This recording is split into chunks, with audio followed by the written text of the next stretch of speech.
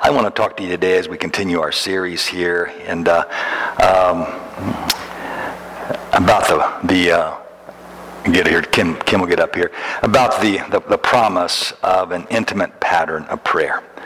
We've been talking for a while over just what it's like as we get older in the Lord, and we've looked at a number of different attitudes and things that can distract us. Remember we talked about how urgent over the important, and we talked about how it's easy just to get comfortable and not want to learn and grow anymore, and when God always has a hill with a better view. And we've talked about a number of things. We talked about how that God has called us to be priests, that as Christians we are a holy priesthood in the Lord, and that when you think about being a priest, that means that you're the mediator between God and man.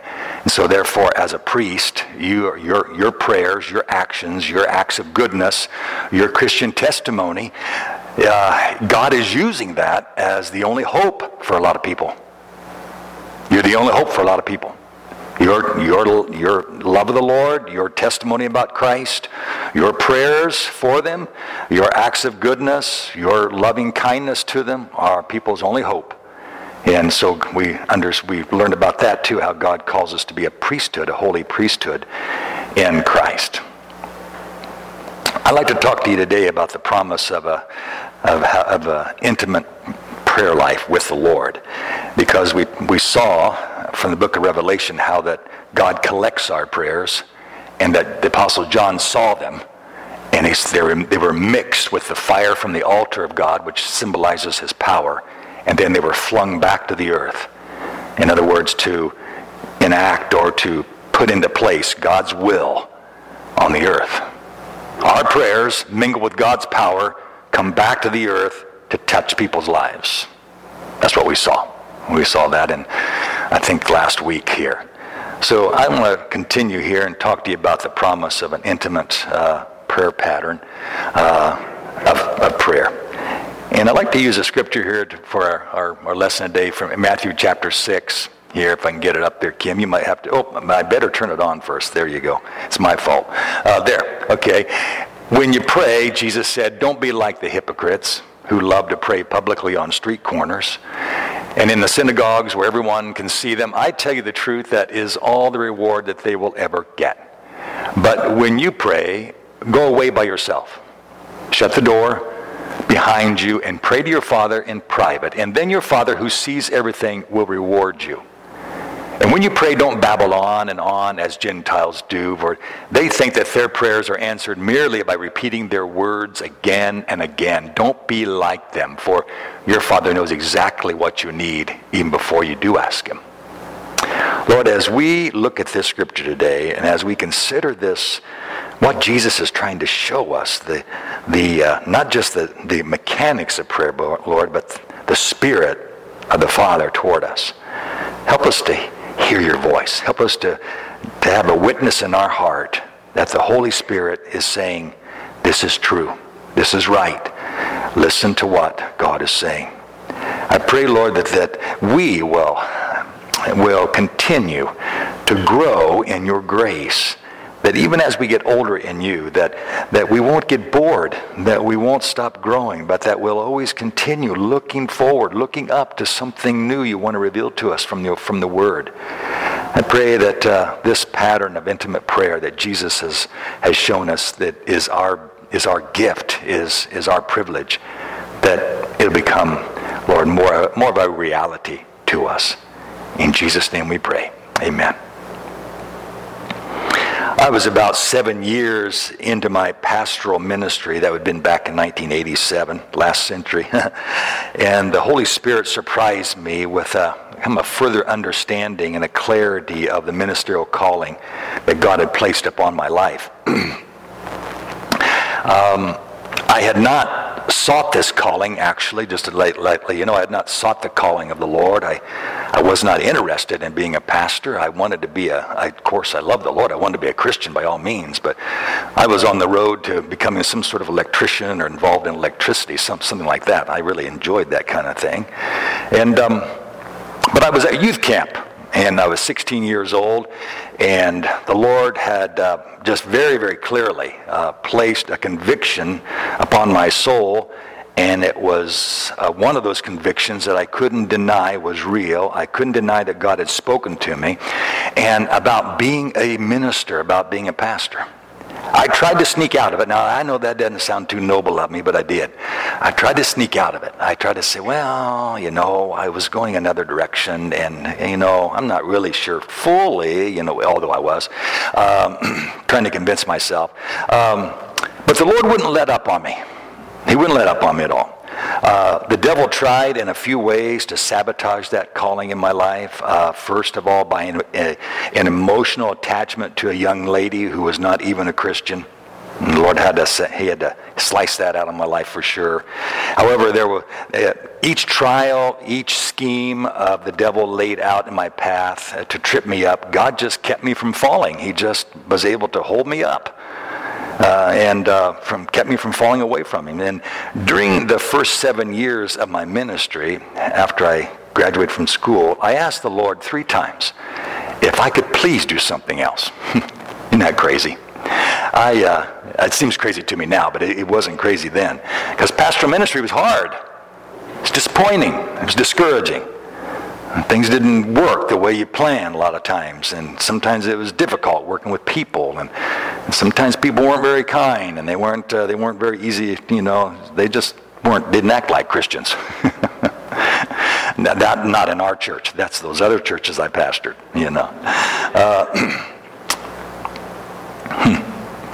It was such a struggle, though, and I remember all 3 times I asked the Lord if I could get out of this. The last time he told me no. He told me no every time. And the last time, it was kind of a stern no. And kind of like to say it this way, don't ask me this again. And so, I have not. I have not asked him. I so appreciated that it was just after that the Lord kindly gave me further clarity. Again, I'm 7 years into my pastoral ministry after I graduated from school. He gave me further clarity about what he expected me to be doing with my pastoral calling. And I so appreciated that so much that he had placed upon me. God clearly informed me that I was to help make his church more beautiful for his son. Now, I really appreciated that. I thought, okay, that's a commission. I had never heard that during my ministerial training, and that's not discrediting my teachers or anything. They were great teachers. But that was something that really helped me, that the Lord said, I expect you to help make my church more beautiful for my son when he returns. I was to help her to be prepared for the return of Jesus and for the marriage of the Lamb of God. In other words, that she would have on a clean white wedding gown, not soiled with sin and worldliness. And he helped me to see that God deeply loves his church, and all of God's children are works of grace in progress. And so don't get frustrated with them when they don't act like me. Don't get frustrated when they disappoint you. Don't get frustrated when they're unkind to you. They're works of God, my grace in progress. So a pastor's task is to help the bride of Christ to cast off sinful practices, to grow in a holy knowledge, so that she will act accordingly in a world of ungodliness. That's what a pastor does. That's what he's supposed to do. He also showed me that as a member of this same bride of Jesus, I was included in this sanctifying process. That I was not perfect. And I made mistakes. That sometimes I erred too. I needed forgiveness from people, just as I needed to forgive them. And that I was a member of this body, and that I was a work in progress as well. He showed me my life must be an example of learning more about Jesus and more about the Word of God. My life must reflect, he showed me, repentance. My life must reflect humility. My life must reflect weakness at times and faith. and growing in that Christ likeness. My life must reflect his love and holiness. And in other words, he showed me that I must be the first to wash my wedding garments. I must be the first one in preparation for the return of Jesus. I must reflect that godly change. Over the years, I have preached a number of times on the importance of learning to pray in a meaningful manner. And Jesus said it's possible to pray incorrectly. And we just read about that, didn't we? He said it's possible to pray incorrectly and in an unmeaningful manner. It's possible to pray. It's possible to waste your time praying.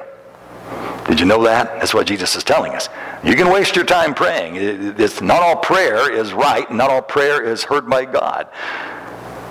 Jesus said, like the pagans pray, like the Gentiles pray. They don't pray in a meaningful and in a correct way.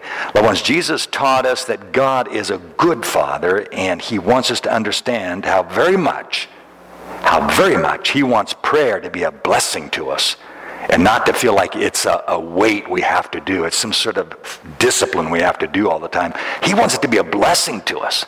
And somehow, we're not getting it. We don't always get that. It takes us a while to learn that, and I think that's what the Lord's trying to show us today. In Matthew chapter 6, verses 5 to 6, Jesus said that God values hearing you be yourself. He values you being yourself. It's hard to be yourself when you're trying to show off in public, when you're trying to, pretend to be something you're not. He wants you to get alone with him and shut the door and talk to him as yourself. He wants you to, it's a hindrance to you if you're not being honest with him. It's a hindrance to you if you're not being yourself with him. He wants you to be humble, to not try to impress anybody, but to learn to be alone with him and learn to be honest and humble and submissive and committed to being with him in private. Committed to being with him in private. He wants to reward you. He wants to reward you with an intimate pattern of prayer. He wants you to learn what that is. He wants you to unlearn some unhealthy patterns of prayer that you just keep falling into, and that make prayer such a burden, such a struggle. And he wants you to learn a new pattern.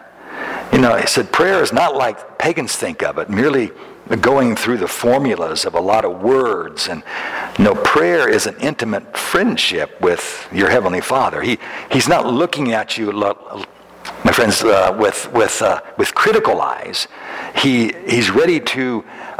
He's not ready to pounce on your every failure and your every error. No, God, he looks forward to rewarding you. Jesus is giving us that spirit in this teaching here. He said God looks forward to rewarding you as you seek him according, again, to praying how Jesus instructed us.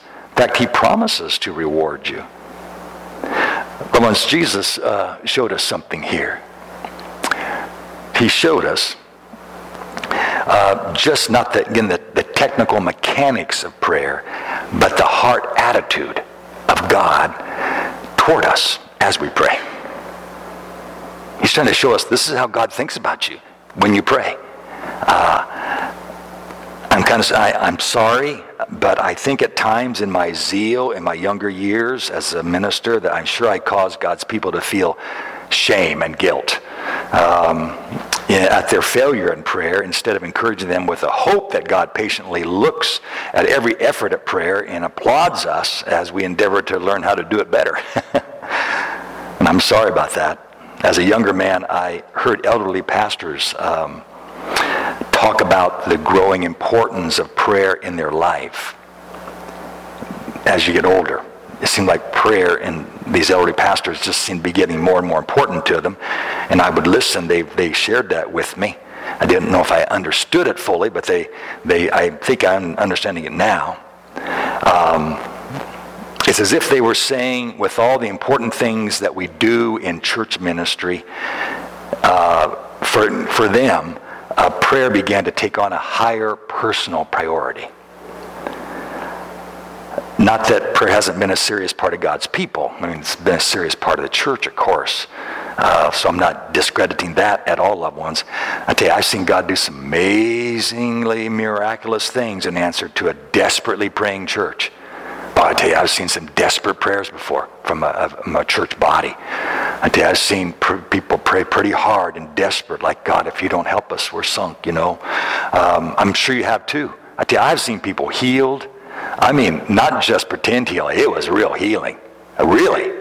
I have seen people saved. I'm not just pretend saved and coming to the altar and praying a few tears and then going out acting the same way. No, I've seen people really, really saved. I've seen people flood the altars before. One time I saw the whole church body just flood the altar seeking God to intervene in their lives. I've seen people sit and listen to the gospel being preached and get so mad, so angry, that they left angry.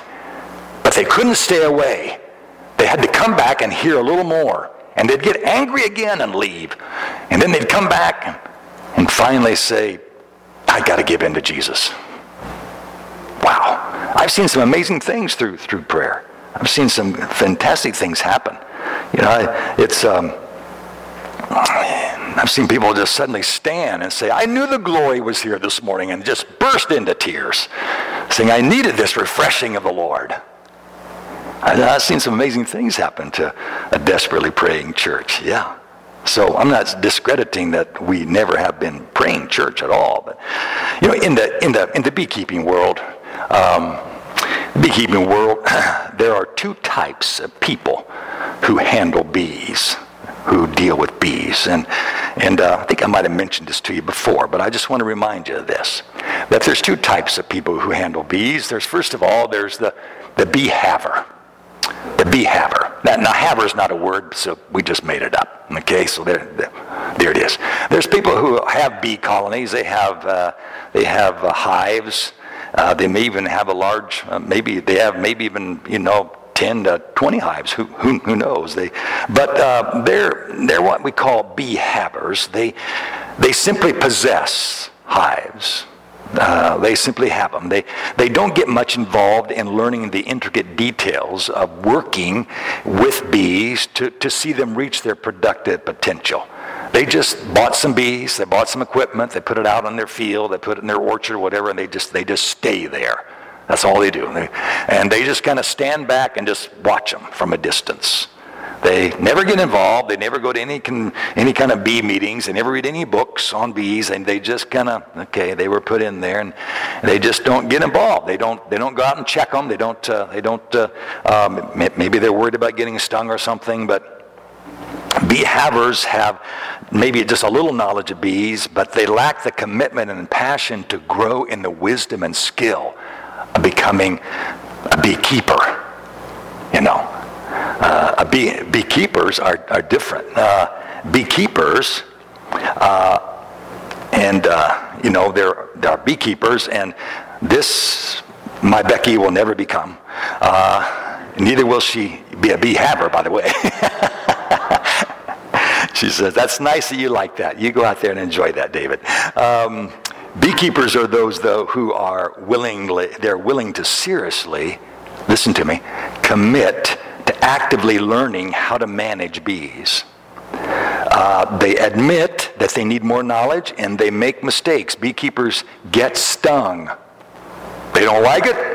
They try not to get stung, but they get stung nonetheless because they are involved out there with sometimes some bees that aren't very happy with them being involved with.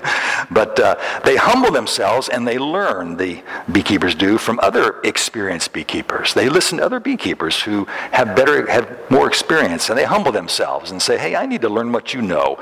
And they practice and they learn from their mistakes. They read about becoming better at being beekeepers. They keep check on their hives, they make adjustments, and they do their best to help their bees stay healthy and productive. They do their best. Now, loved ones, there's nothing morally or legally wrong with being a bee haver. There's nothing wrong with that. If you want to be that, you want to do that, you're not committing some sort of a sin, or you're not going to go to jail. It's just that there's not much success in it. Are you listening? There's just not much success in being a bee haver. You don't, your bees, they just don't accomplish much for you the way they could. And it's just, a bee haver has very little confidence due to the lack of knowledge and wrong moves, and many times it can be very discouraging, always seeing your bee ventures end in disaster. Now, you wonder where I'm going with that? Well, prayer is like that to us. Prayer is like this to us. We can use this as an example. Prayer can be like that. Many Christians practice prayer to a degree, but they are just this. They are Christians who pray. They're a Christian who prays. They're like a bee haver. I pray once in a while. I pray when, I pray. But they're not involved. They don't know really much about it. They don't know, they might pray at their meals. They might pray on Sunday. They don't make a regular practice of it, but it's not excluded from their life. But they're kind of looking at it from a distance. They're Christians that pray. All right? That's all right. It's kind of an add-on, if you will, in their life. It's kind of an add-on thing. Like bee havers, they don't see much enjoyment in prayer because they see so little success in it. It's just kind of a discipline I do. Now, okay, I got that done. We can go on with the next thing, and that really matters in life. Then there are those who are praying Christians. Again, there's Christians who pray, and then there's a praying Christian. That's like the beekeeper. A praying Christian, they endeavor to learn how to think correctly about prayer and cast off the improper thinking. I don't want to think that way about prayer anymore. I want to think the way Jesus is teaching us to think. So they, by trial and error, they come to learn to pray where it's like breathing to them. Just as easy as they breathe, they easy pray. They've learned to know Jesus like that. Like beekeepers, they're hands-on, if you will. So you can be a Christian who prays, or you can be a praying Christian. Does that make sense? Jesus said, get all alone with God and pray. What do I say, Pastor? Well, Jesus said, don't say fancy words. Don't try to impress God. Be your respectful self to your Heavenly Father and realize that He is happy to hear you. Realize that. You may not be thinking He's happy to hear you. You might think this is just, I'm getting through this. You have to unlearn that and say, the Lord wants to hear you talk to Him. Well, I don't know how to talk to Him. You have to learn how to talk to Him. You have to learn. You have to learn to pray. You have to learn. It doesn't come natural to you. You have to learn how to do it properly, and that's what Jesus is trying to teach us. And so it means, just like you involve yourself with, if whatever hobby you might have, if you want to do it well, you have to get in there and you have to learn how to do it. And this is the same way. And Jesus says, don't say fancy words, be respectful, realize that He's happy to hear you, and begin just innocently and simple. Think of one or two things. I'm just going to give you a little guideline that's very simple. Think of one or two things that you really appreciate about God. Think of one or two things that you really appreciate about Him. It could be what He's done for you. Then express to Him your displeasure at your shortcomings. Admit to Him, say, Lord, I know I fail. I know sometimes I fall short in what I need to be and do. And would you forgive me for that? Or, express to Him those things that that aren't right with your life. And ask Him to, help you to keep your eyes on the cross. And ask Him to help you to trust His forgiveness. And then stop and be thankful for a few moments. Be thankful. And then pray for others. Not everybody in the world, but pick out one or two people to pray for. There's a little simple acronym to help you begin being alone with God all by yourself. And we've heard this over the years, but we probably have forgotten it. But it really is a very good guide, a little guide pattern for us. It's called ACTS. You begin simply alone with God, realizing that he's happy to hear you, and you just simply adore him, first of all.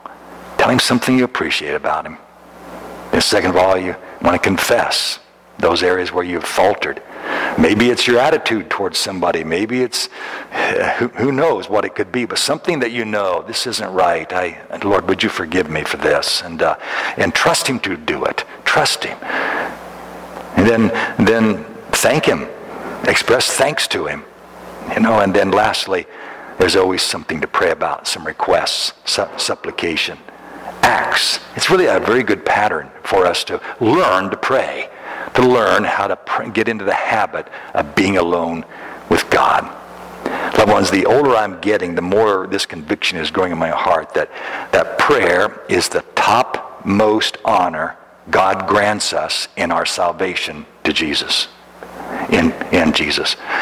And the devil and the world do their best to steal the honor from us by making prayer seem just simply too hard and even depressing to us, just opposite of what God intends.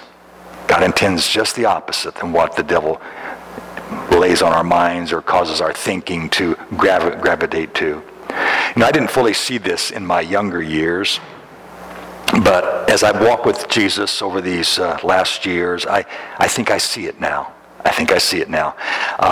God keeps track of our lives. He keeps track of our deeds. By all means, we know that from the scriptures that we'll give an account of our lives to God. He keeps track of that. But you know what? I think the Apostle John was trying to tell us in the book of Revelation, God mainly keeps track of our prayers. He keeps track of our prayers. That prayer is so important to the Lord because it's a communication between him and us. And he wants to be happy. He wants us to be happy with him and him happy with us. He wants that joy connection. Jesus is trying to tell us here. He wants that joy connection with us. Amen. Amen. He keeps track of our prayers. Our prayers really matter to God because it's our intimate connection. It's our intimate connection to him through our faith in Jesus. I want to just remind you again, the Apostle John saw that our prayers are collected like incense, like a sweet fragrance being mixed with the fire from God's altar. And those prayers are flung back to the earth to affect the will of God upon those we pray for or the situation we're praying about. Think about that. Think about that. If we never learn the intimate prayer patterns with God, much is left undone in the lives of those that we love. Hang on with me for just a few more moments. I can hear your stomachs grumbling, growling. Did you hear what I just said, though? If we never learn the intimate prayer pattern of prayer, with God, much is left undone. Much is left undone in the lives of those we love and we influence. Because our prayers are being collected by God, the Bible says. The prayers of the saints on the altar, John saw. If that is true, and it is, then we should endeavor to see that this ministry of prayer is an opportunity to be a part of God's actions on the earth amidst our family, amidst our friends, amidst our church. It's our prayers that God keeps track of. A praying Christian just doesn't happen by accident. And let me close. Now, just because I said that doesn't mean you should check out yet. Please listen, okay? I know how it is. I sit down there too. Listen to somebody else, A praying Christian just doesn't happen by accident. It's on purpose. A beekeeper doesn't happen by accident. It's on purpose. It's on purpose that they know so much about beekeeping because they do it. They learn it. They get involved in it. Becky and I realized many years ago that a loving marital relationship doesn't happen accidentally, but it happens deliberately and intentionally, and even more than that, or I should say in addition to that, it happens expectantly. A loving relationship, a loving marital relationship happens expectantly. We expected each other to take time, to take energy, to focus on being together. We expected that of one another. We made a commitment to one another. Now, honey, I expect you to give me time. And she would say, well, it's not so much me, it's you, David. I expect you to give me time. Yeah. Convictions falling on all the men now, okay? But we expect each other to take time and energy to focus on being together and loving each other by getting to know each other better and better. And we have expectations even now of one another. When we err, we expect to forgive one another. When we, we're not against one another. We're not working against. We're a team. We're one flesh. We're in the Lord. And so therefore, it has to be intentional, loving one another and learning to know one another. Let me close with this last thought. Meaningful, intimate prayer with God takes determination to unlearn bad prayer habits and to relearn correct thoughts about God. Loved ones, let me tell you, it is so worth your effort to do it. I can say that having a loving marriage has been has it been work? Oh, you just better bet your bippy it has been. It has been a lot of work. I'm not kidding you. It's been a lot of work. And I've worked harder.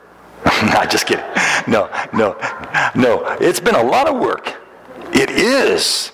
Sometimes you feel like all I do is fail at this. I'm always asking, for forgiveness. And sometimes I try to change my habits to enhance our relationship, and I can't get out of that pattern of not taking enough time or always getting sidetracked. And it's worth it when you can change and then do the right thing. It's amazing the blessing and the way the Father wants to reward you. It's so worth it. I'm going to tell you. Many things can try to sabotage your noble effort, but you have to determine to stick to your pursuit of not only one another in marriage, but also your pursuit of a good, meaningful prayer life. As your pastor, I just want to commit to seeing this reality in my life. I want to be a praying Christian. Not just a Christian who prays, who experiences that intimate prayer with God that is as natural as breathing, as natural as inhaling and exhaling. And I think God smiles upon anyone who would want to avail themselves of that high honor that comes from that of our salvation, to become a praying Christian and not just a Christian who prays. Prayer is not just a discipline, loved ones, but actually God intends for it to be an adventure. An adventure. Amen. I hope that you will take up Jesus on his offer to learn how to pray in a way that the Father says, oh goody, in a sense, oh goody. They're praying the way my son taught them to pray. I'm so ready to hear them talk. I'm so ready to hear them express themselves. And just in a simple, innocent way. And not to take an hour, 2 hours, just to take, the time doesn't matter. Just to take that time, take that moment, and express yourself to God, like through the acts that we talked about. And then Jesus says, the Father is happy to reward you. Amen. I hope that you'll take up the challenge too. Let's go eat. Amen. Let's stand up together. Let's pray for our meal. I hope you'll be able to stay and enjoy this time together. Lord, thank you so very much for your word to us today. Thank you so much for encouraging us to be, Lord, not just Christians who pray, but praying Christians. And Lord, we thank you for Jesus and just how he so clearly taught us about how to make connections with you. Thank you for his loving kindness to us today. We pray your word will just open itself up to us and make our minds blessed and help us to think clearly about the truth.